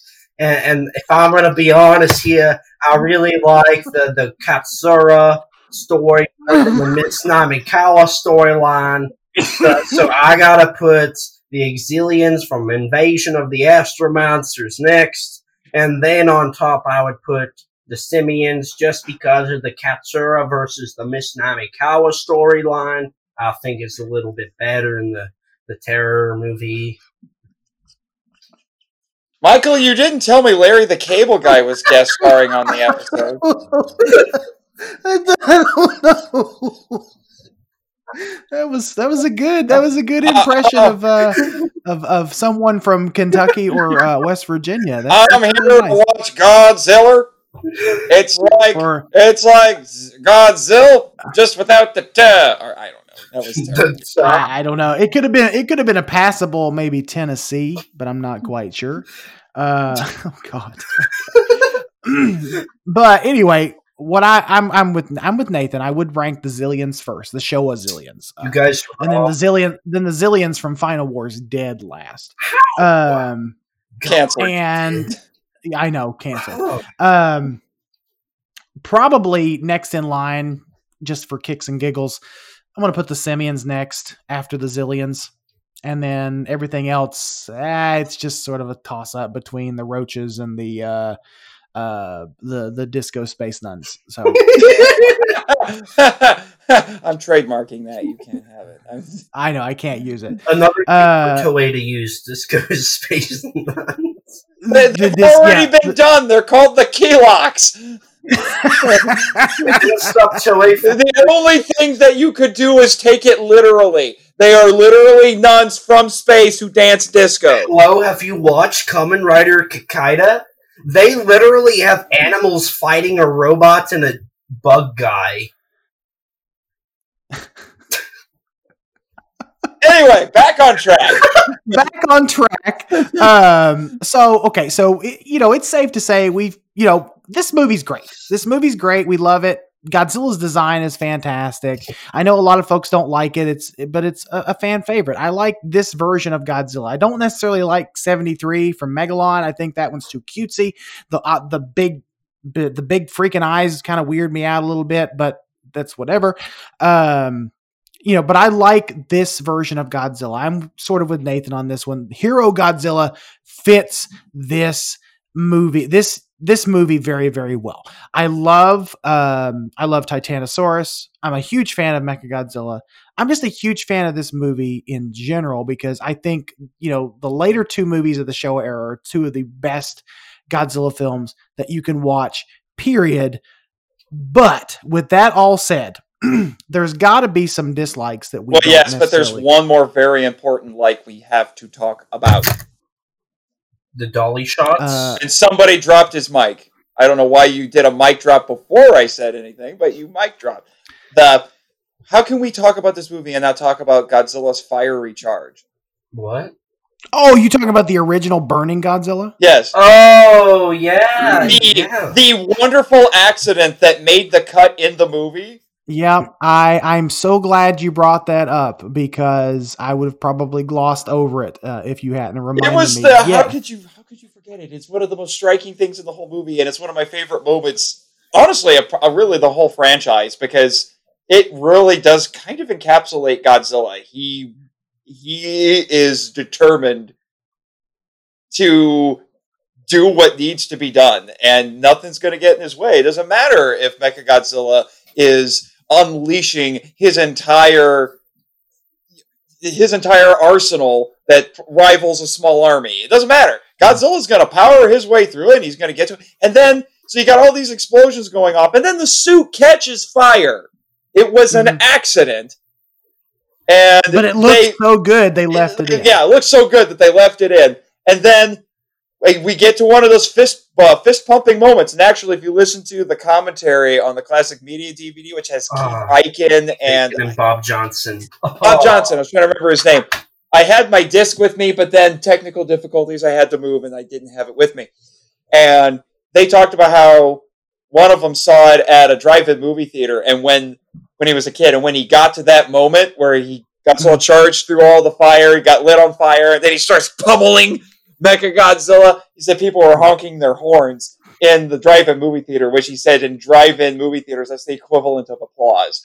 And I can see why. That is the moment where the villain gets his comeuppance. Godzilla's been getting the snot kicked out of him, and Godzilla's just like, I have had it. I am gonna get to you, and it's not gonna be pleasant. And then he proceeds to dismantle Mechagodzilla. But even then, he starts getting beat up again after that because he takes the head off, and there's a funny little Robbie the Robot tiny head underneath that shoots him with a laser. And yeah, so it's a amazing moment in the ebb and flow of the climax, and it is glorious. It is a really fitting way, I think, to end sort of that movie, is just because you're right. The whole thing is just bonkers. And the fact that the suit was caught on fire and they decided to leave it in, just all that tells me is these suit actors are hardcore. Like they do not care. Oh, right? They care. They just care. Keep going. Right. Well, that's they are what I really undaunted, meant. my friend. They are undaunted. Exactly. I still have a lot to say, but I'm going to do the critiques before I continue on my weird love of this film. Right. No, that's fine. But I do want us to kind of, I know Travis likes to call it a positivity sandwich, where we put all the positivity, then we do a little bit of negativity, then we end on some positivity. But I have a feeling there's not going to be a whole lot we dislike about this movie. So let's just get the negative stuff out of the way. My negatives are kind of nitpicky, admittedly.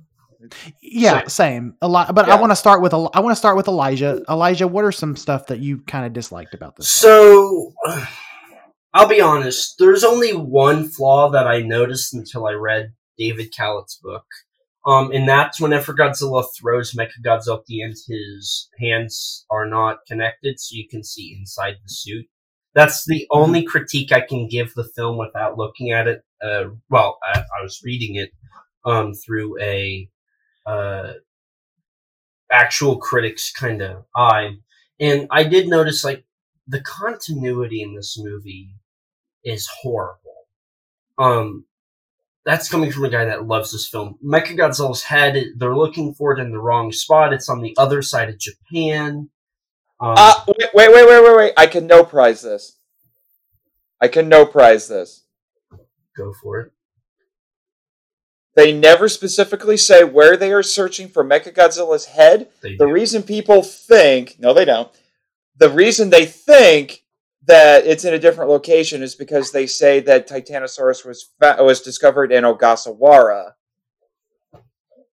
So my argument is they're still in Okinawa. It's just that Titanosaurus swam down from Okinawa down to there.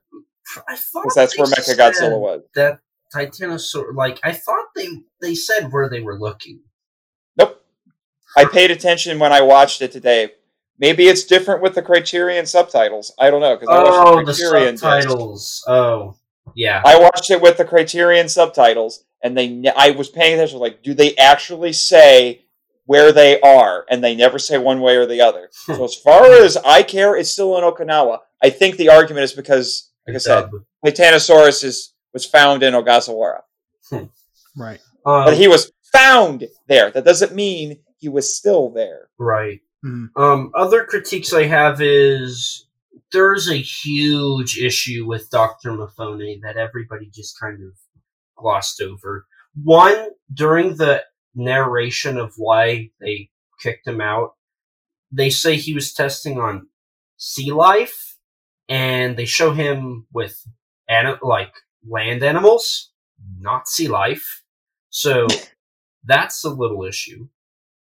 A little, yeah. They say that they kicked him out 15 years ago, which, if this is taking place in 1975, it's kind of hinted at, that would mean 1960. And by that point, we had Godzilla, Rodan, Anguirus, if you want to include it, Mothra, and then Rodan, or not Rodan, Varan. So we had already seen giant kaiju, and a lot of them came from the sea, so them saying you're crazy for saying you can control a giant animal, it's a little on the fence. They would know that those exist. They wouldn't beat him up because they clearly showed them trashing him on the ground. Yeah, the way I try to explain that away is that it's that he was saying that he could control the monsters. Not that he had discovered a monster. Well, don't they say that he discovered Titanosaurus, and they called him crazy for that? Yes. Yeah. He also said he could control it. Which, admittedly, if you say you could control a kaiju, that's going down some potentially dark roads there, which they find out later because we see weaponized mind-control kaiju later. So, just saying. But yeah, that's true. But outside of that continuity issue, which the Showa era's always had that, so I'm not this ruins the movie. I did a presentation on Showa era continuity, and it's not ironclad. Mm-hmm. Outside of the one flaw with the suit and the entirety of the BobCon Enterprises version, that literally. First of all, that film is in the wrong aspect ratio. It's in and it's horribly cropped. Oh God! Yeah. The film was shot in 241, and it's 4.3 aspect ratio. They cut out every bit of language and violence in the film to get it a G rating, and they stupid. And it hurt. It's not just a case of. You just don't see certain things. It damages the pacing of the movie. And it damages the soundtrack. The story. They changed the ending because they didn't want Katsura to die. Because she shoots herself. She commits suicide so that the Mechagodzilla controller in her is disabled. It's a heroic sacrifice. Again, bookending with the Showa era with yet another heroic sacrifice. In this case, it wasn't Harada.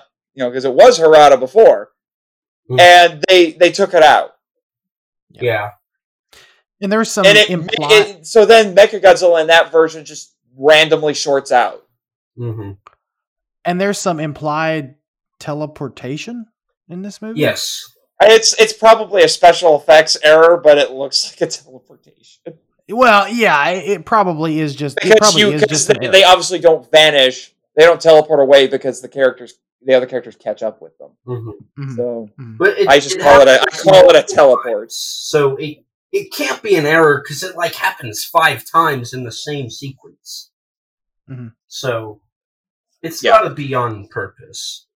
Yeah, but it's not directly referenced though. Right. There's no, because typically when you get someone to teleport, when you get teleportation in a movie, you get some kind of sound cue that tells you that's or what's a visual happening. cue or something. Or a visual usually cue. both. Something. You don't just see someone pop in and off screen like right that without it being even when even in the original Star Trek, where that's what they would do, they would put a sound effect in there. Mm-hmm. Mm-hmm. Yeah, that's the least they could do. So that tells me it was not on purpose. Yeah, because I assume that they would have thought, sort of that far ahead with it, but that's neither here nor there. I figured there wouldn't be a whole lot of dislikes for this movie, honestly. Yeah. Well, I do have one more. Sure, go as ahead. Much as we praise Katsura as a character, admittedly, because I think I don't remember if this was Tomoko Ai's first movie or if it was one of her first movies. So she was actually one of the leading cast members in Ultraman Leo, if I remember right, and I don't. Oh yeah, that's right. Yeah, okay. This was her first feature film. Okay, there are points where, particularly when she dies, because she kind of dies a couple of times in this movie, or she gets injured in some way, she acts like she's in a silent film because, my gosh, her deaths are very dramatic. If hey man, she's like flying back and spinning like a ballerina, and it's just like, oh, calm down. What the heck? Hey man, if I had to go, that's the way I want to go. Ishiro Honda's last directorial film was Terror of Mechagodzilla, minus the films that he assistant directed in Akira Kurosawa's Dreams and a few other of his films. This was the final Showa continuity film. It was the last film Henry G. Saperstein worked with. His other films included Invasion of Astro Monster, The War of the Gargantuas, and Frankenstein Conquers the World. The story was actually won in a contest, and the winner was the person we mentioned earlier. Titanosaurus was originally going to be 2 monsters called Titans, and they merged into one. I believe it was a male and a female. The final. Well, how funny that we almost had giant monsters called Titans here before the MonsterVerse. Right. That is weird, yeah. Yeah, I thought that was interesting, too. The final fight was originally going to take place in Tokyo, downtown Tokyo to be exact, but due to budgetary reasons, they cut that. There were 4 drafts of this script made. In fact, Shiro Honda actually mentioned that he liked working with a female writer because it brought something to the films that he had not felt before. I guess you could say a woman's touch. Yeah, there's definitely some more, I would say, feminine energy in this, and a bit more of a female focus. We have Katsura, as a more or less a main character, and I think you can definitely see a lot of stuff that was going on societally for Japanese women, because she's being controlled by a lot of men in this, but she's also trying to assert her own identity. Mm-hmm. And there's a big focus on relationships because I can't remember his name now, but the marine biologist is in love with her, and she's also trying to do right by her father. So there's a big focus on father-daughter relationships. There's a lot of female-focused things happening in this movie. Now, Nathan, I think it's in large part because of that screenwriter. Right. Now, Nathan, let me ask you this. So these people are defined as star-crossed lovers. This is also found in Invasion of Astro Monster. Who do you think did it better? Glenn and Miss Namikawa, or Katsura and Ishinotse? Glenn and Namikawa. I would agree with you there. There's a little bit more development with it. They also get to actually kiss, and they're actually in a relationship. This is more of a, there's the potential for a relationship, but it never quite manifests. See, yeah, there's the sexual tension without the sexual sex, without the execution. Right. I find it, to be honest, I kind of like the story more because it's more akin to real life. Like, this is not a happy love story. This is a Romeo and Juliet kind of love story. where we never get to see the star-crossed lovers that have been fighting this entire movie to get together. Well, the same thing happens in Monster Zero. But they at least got to hook up and be a thing for a little bit. Right. Yeah. Here, although I would say, in a way, it's actually a little bit more tragic. They were actually in a relationship, and then she turns out to be an alien spy, but she's actually in love with him, which makes things even more complicated. And, but she's a robot and doesn't have feelings typically, or at least she's not supposed to. I don't think Zillions are robots. But no, I was referring to Katsura. Oh, well, she's a cyborg. Yeah. Yeah. Yeah, I'm gonna have to side with Nathan on this one because I think the Glenn and Miss Namikawa romance was a little bit more tragic because that plot twist there toward the end of the relationship where she is where she's an alien, where she's a robot essentially, it feels more like it feels more of a heartbreak than in this movie. because the idea was that she was only in a relationship with him because she was undercover. Mm-hmm. She was using him. Right. Whereas in this, Ichinose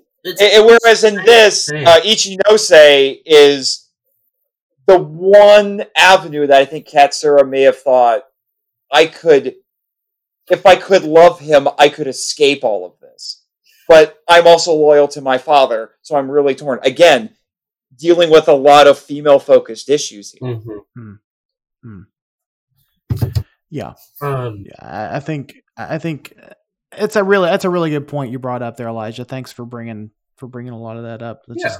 It's just one of those really unique aspects of this film. And I will say that I enjoy Showa era films more than some of the later films because they're dealing with, I feel like, a lot more interesting plot lines and a lot more interesting themes. Right. And this is just part of it. So before we get a little bit too deep in the weeds here, I think we've pretty much covered everything we want to cover, at least about the movie. So I could say so much more. I know you can, but it's already been almost 2 hours, and I don't want this to be a 3-hour episode. So let's move in. You are not a real podcaster until you have made a 3-hour episode. You're right. Well, technically, I have made a 3-hour episode before, but just not for Kaiju Weekly. You also split it into 2 parts. I need to say one positive thing to complete the positivity sandwich.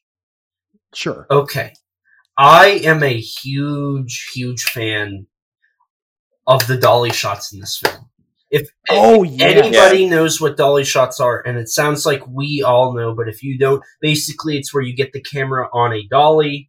Dolly's a little thing that moves around, and in this film they slightly angle it up, and it goes across the set. The 2 shots that really stand out to me is it's Godzilla and Titanosaurus both times. First, it's when Godzilla shows up, and second, whenever they're fighting in the countryside. Oh, I love those. I love how we move past the buildings and we see them. Those dolly shots are so good. I have a weird thing about dolly shots, but I love them. They're so good. I'll bring up one more to complete the sandwich. Ifukabe's score in this is actually really good. I don't think it's his best. He recycles a lot of stuff, and a lot of cues get reused in this.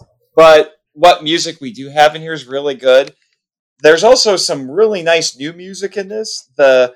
We have the flashback to when Katsura dies the first time. It sounds weirdly Frankenstein-esque, like Universal Frankenstein-esque. Organs. Honestly, it's a weirdly apocalyptic sounding soundtrack. Mm-hmm. It really is. So, and if go for it. I'm still gonna say that the previous film beats it because the soundtrack to Godzilla vs. Mechagodzilla is just mwah. Yeah. We know it's the theme for your spinoff. So it's safe to say we all really love this movie, right? So we can it's probably a really safe part of the episode, since we are running a little bit long, to go ahead and give our Manila score. Wait, what? And our Manila score. Our Minya score, right? That's what we do every week, is our Minya score. Right? Anyone? Wow. Anyone? When was the transfer of power on Kaiju Weekly? Because there's a lot of changes going on here, and I am not prepared for this. Where's Travis? I need to make a complaint. I assure you it was peaceful. That's all I'm going to say. But in all seriousness, our Godzuki score. Sing it. We have to get. Sing it. Our Godzuki score. There we go. And for anyone who is brand new to the podcast, we like to celebrate the sillier side of these films, and that is why we use the great and powerful Godzuki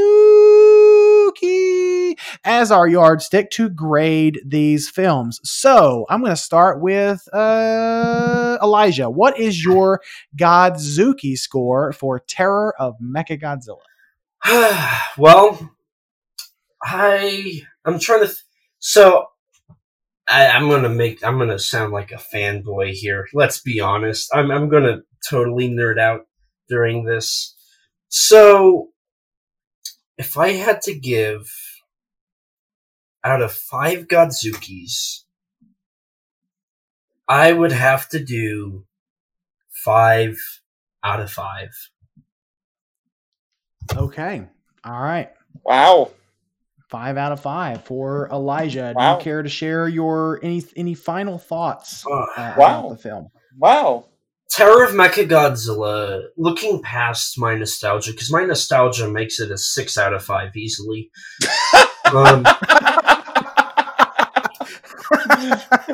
Terror of Mechagodzilla. On a scale of 1 to 10, you are an 11. Terror of Mechagodzilla, to me, every time I watch it, it's the one Godzilla movie where I tear up. And I'm not sad because Katsura's dead, or Titanosaurus dies because he was an innocent creature. The ending says a lot. The ending is a perfect circle from the original Gojira. At the end of that movie, we end in tragedy, and Godzilla's dead, and people are mourning the loss. In this film, we have a tragic death. Godzilla's alive, and we're celebrating the victory, saving the planet. And it comes full circle. And I love that part that from Gojira, we come to a perfect middle. Prior films like Godzilla vs. the Sea Monster and Godzilla vs. Megalon were a little too cheerful, or happy Godzilla, superhero Godzilla. And then you had the stuff like Mothra versus and King Kong versus, where Godzilla was a villain. I think Terror of Mechagodzilla is a great middle, where Godzilla, he's a superhero, but he's fighting for what he needs to do. He doesn't save a human. Like, Titanosaurus steps on some kids and Godzilla doesn't. I don't think he did. I think he saved those kids because they called out for help and Godzilla showed up. And by the way, one of them was named Ken. I can't help but think that might have been a bit of a slight at camera. I'd like to think they died. You're terrible. You're terrible. You're canceled. I'm offended. You're a monster. But I love the last 20 minutes of the film. I think is a great culmination of what the Showa era was. When Godzilla finally makes it to Mechagodzilla, we've been on the edge of our seats. He's been burning, he's been shot at, and here he is, he's pounding away. It's a true Rocky moment. Godzilla's went the last 9 rounds and is pretty... I can't watch that scene without Eye of the Tiger playing in my head now. See, I am the tiger, even though I'm on fire. But it's a great moment. It's very heroic, and I love it. And the ending. Okay, so a lot of people mention Godzilla's theme, Mechagodzilla's theme. But I think the true highlight of this film is that ending theme. It's only a minute and like 20 seconds. It's barely in the movie. But as we see Godzilla roaring in victory and walking off into the ocean for the next 10 years. And in a really, really stiff suit. Yeah, I mean, it's an awful suit, but I think the message... Well, it's the fake Godzilla suit from 74. Correct. Yeah.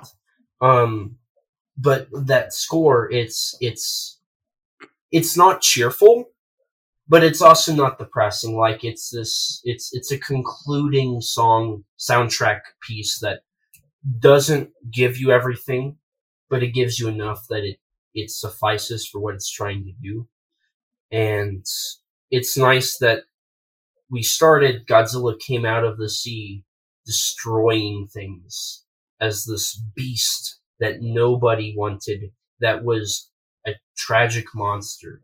And now he's going back into the ocean as a heroic monster that has done what he needs to do and has proven his dominance.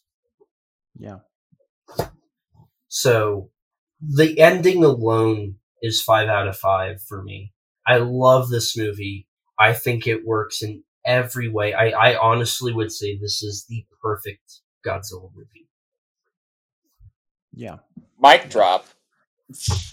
I mean, he did tell us that there was going to be at least one mic drop moment in this conversation. So yeah, I think, yeah, I like I like that, Elijah. So Nathan, what is your Godzuki score and your final thoughts? After Elijah's little speech there, I don't know if I can type that. I teared up a little bit. Yeah. I would give it a 4.5.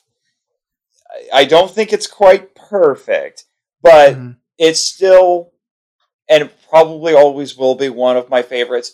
And let me explain that. When I was in college, I had the privilege of meeting Walter Hooper. Probably don't know that name, but Walter Hooper served essentially as the secretary for C.S. Lewis in the final years of Lewis's life. And Walter Hooper shared a conversation that he had with Lewis one time that has always stuck with me because I honestly thought it's incredibly profound.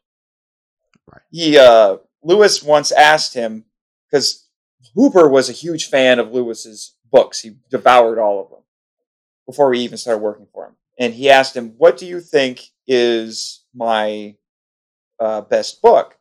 And he said, "Sir, I think your best book is That Hideous Strength." And then he asked him, "Okay, which of my books is your favorite?" And he said, "Sir, my favorite is Paralandra." I may be getting the titles mixed up, just so you know, but it's immaterial. And then Lewis pointed out, "See, your favorite is not always the best." Right. And I think that is absolutely wonderful. So is this the best Godzilla movie? I wouldn't necessarily say it is. It does have some technical issues in the script and in terms of the special effects and things like that. It was, the signs that it was rushed are evident.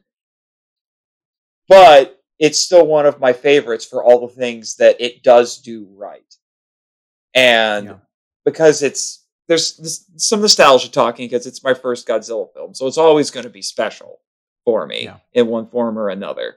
Because if it wasn't for this movie, I wouldn't be sitting here talking with you guys. I wouldn't have started a podcast. I would not be a fan. Right. It's not the first tokusatsu that I saw, but it's the first Godzilla movie I sat down and watched. And I will always, always hold it in high regard for that reason alone. It is why I'm here. Yeah. I mean, that's to me, it is a very fitting end to the Showa era, and I like what Elijah said. The ending music for Terror of Mechagodzilla, it really does fit.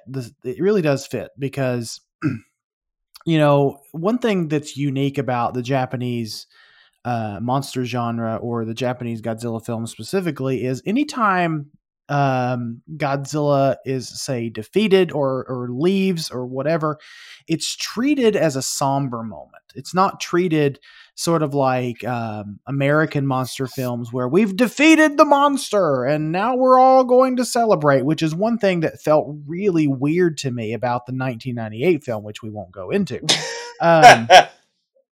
And just that ending scene with Godzilla riding off into the sunset really does feel like the end of an era. And I know it seems cheesy to a lot of folks, but this film hits all the right notes for me. Its special effects work is phenomenal. The cast of characters is solid. Godzilla puts the kaiju actors put on a solid performance. And it's, Terror of Mechagodzilla has a special place in my heart, of course, as being one of the first Godzilla films. It's not my first Godzilla film. Raids Again was my very first Godzilla film, which is why I have a soft spot for that one as well. And, Terror of Mechagodzilla will always rank really, really high for me. So it's not quite a 5 out of 5. I respect Elijah's decision there, but I'm going to side with Nathan and say it also is a 4.5 for me, 4.5 Godzukis, just for the simple fact that it may not be a perfect film, but it is a very appropriate film to end this era on. And it has everything that I think a lot of us grew to love about this genre and about this franchise. Yeah, most definitely. And I also want to point out, the Ultraman franchise also took a minor hiatus around 1975. It wasn't until 1980 when Tokusatsu came back. So for basically half a decade, Terror of Mechagodzilla was kind of the ending of the Showa era. Even though technically it ended in 89, it was never the same after Terror. And I think it really says something whenever you think about that. Yeah, exactly. I'm really happy that we covered this one for the Showa era. Not just because we did Godzilla versus Mechagodzilla earlier in the year, and it's only appropriate to do this one as well. But I don't know. This is one of many fans' favorite films from the Showa era, and for good reason. For very good reason. So, yeah, I think we picked a good one, guys. It's been a good discussion. Yeah. I wish I had some mailbag questions for this episode, but it's probably a good that I don't, since we're already running a little bit long. Out of curiosity, did this win longest episode yet? Possibly. If not, after I edit it down, our episode on Annihilation with Kaiju Hime actually may still be our longest episode. But I'll have to edit it down to find out. It's still not as long as my longest episode. That's true. But I do have a trivia question for next week. And for new listeners, we do like to ask a trivia question to help hint to the film we're going to cover in the next episode. And so this one will continue our Godzilla month. Next week, I'll give you just a little bit of a hint.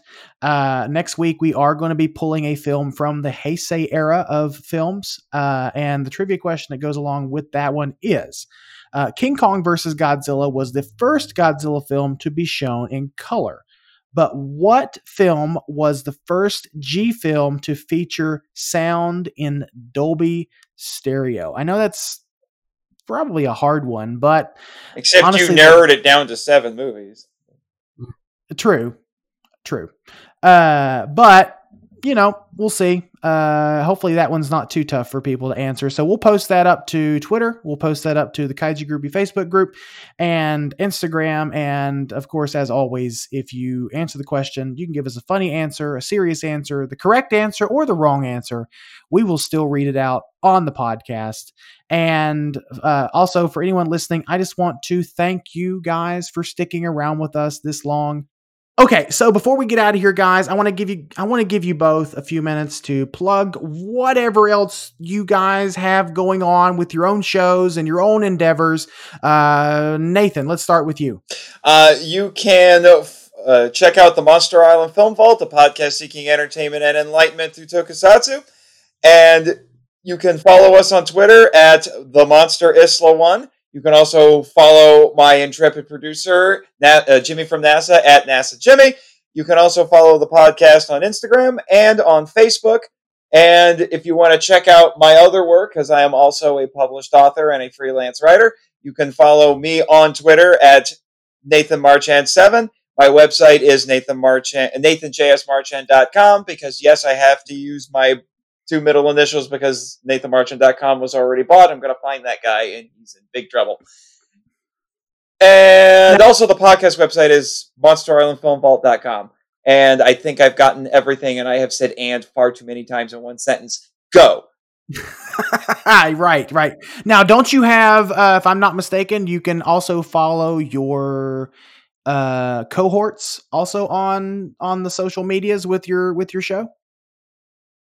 Oh, you mean the? I already mentioned Jimmy. You talking about the board? Sure, follow the board. My Orwellian bosses. Go ahead. Oh, and you're a writer as well. The Monster Isla BOD, because apparently they like their bod, I guess. I'm too sexy for my bod.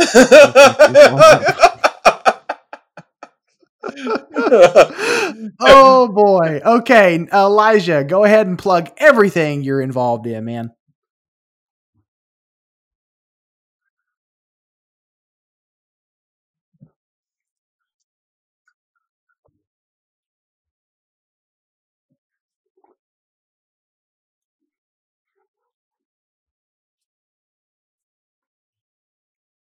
Invite me. I would love to be on. Just saying.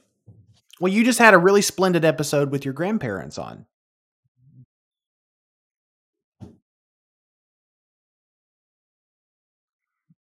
Which was a fantastic interview, I might add. It was really lovely. Really, really lovely. Yeah, your both your grandparents seem like just beautiful people.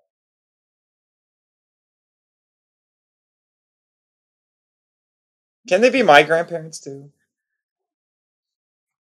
Well, they can be all of our grandparents at this point.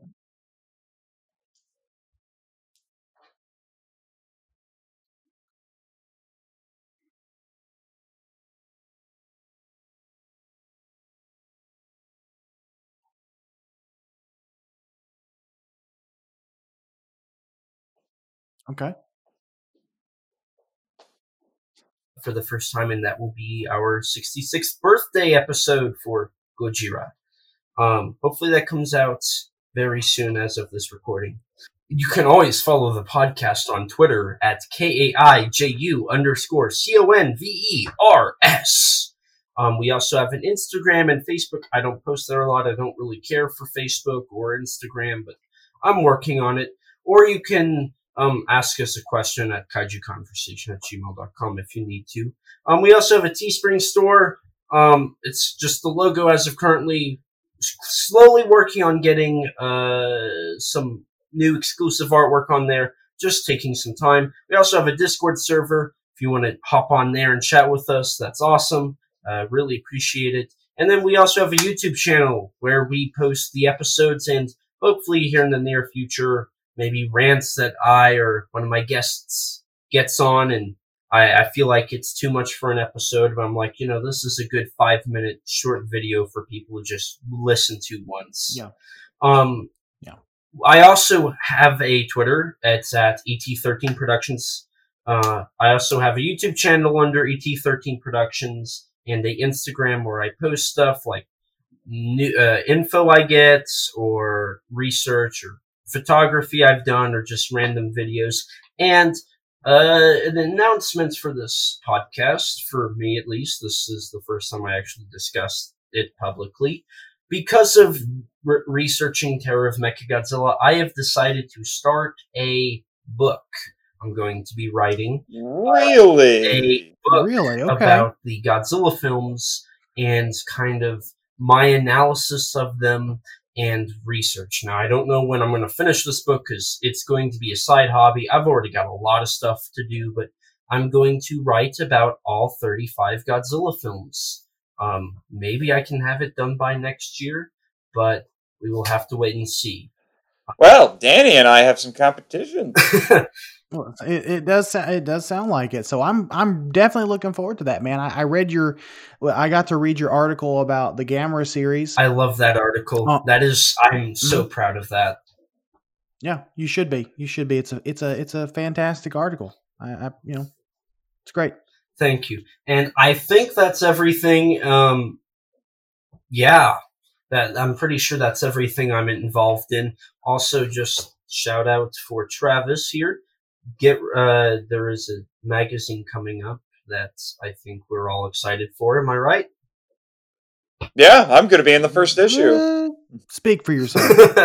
No, I'm kidding. I'm kidding. Travis, yeah, we're working on. We're working on a special project. It is a magazine. We're not going to share any details just yet, but we're hoping to have it done January, February of 2021. So more details on that coming very, very soon. But yeah, that's everything, I think. You can follow the podcast at Kaiju Weekly and Kaiju Groupie Pod on Twitter. We are also Kaiju Weekly Pod on Instagram, and I am at the Kaiju Groupie on Instagram. You can follow us on the Kaiju Groupie Facebook group. That's usually where we're hanging out, just talking with other Kaiju and Tokusatsu fans. You can also email your feedback to the podcast to kaijuweekly@gmail.com. We want to give a big thank you to Alex and Sheeger for supporting us on Patreon. At this moment, Travis and I still don't have an idea of what we're going to be doing with the Patreon. We have mulled over the idea of actually canceling it altogether since... like everything else on this podcast. Yeah. Okay. Since we've not done a whole lot with it there, and we're trying to focus our attention onto other endeavors for the show, we're really considering just kind of canceling the Patreon, or at least suspending it for the moment, and then focusing on some other projects that we have in mind. But they're important ones, and we'll keep you guys posted in the future about that. If you do want to support us on Patreon, if we have a sudden surge of people that want to give us their money to hear stuff we talk about, that would be great. You can find us at patreon.com/Kaiju Weekly Pod. Another way you can support the show is by going to Apple Podcasts and giving us a 5-star review. Criticize us all you want in the comment portion, but as long as you make it 5 stars worth, we will read that feedback on a future episode. Otherwise, your criticism is invalid. Otherwise, your criticism is invalid, and it will not count in the overall scheme of things. So, what that's going to do is that's going to put this show in front of other Kaiju and Tokusatsu fans just like you. It's going to help us grow. It's going to help Travis see the goo, as he's been on this big campaign to do. And it's just going to help us. It's just going to help us a lot. And as always, if you can't support us financially, I know times are still pretty tough out there. You can at least give us a 5-star review on Apple Podcasts. So with that said, I just want to thank you guys for coming on. It's always fun to talk with you guys. I know we probably went a little bit longer than what we expected to, but every time we three get together, it's always a really good time. So thank you both for hopping on here with me. Well, thank you for inviting us. I'm very happy to talk about this film in particular. It was a pleasure. It's absolutely. It's always a pleasure. It's always a pleasure. So as always, you can help control the simian population and have your Titanosauruses spayed or neutered. not sure what else to do with that. So I guess we'll see you guys next time. Now I'm suddenly thinking of Revenge of the Fallen, the robot scrotum. I'm just saying. Oh, God.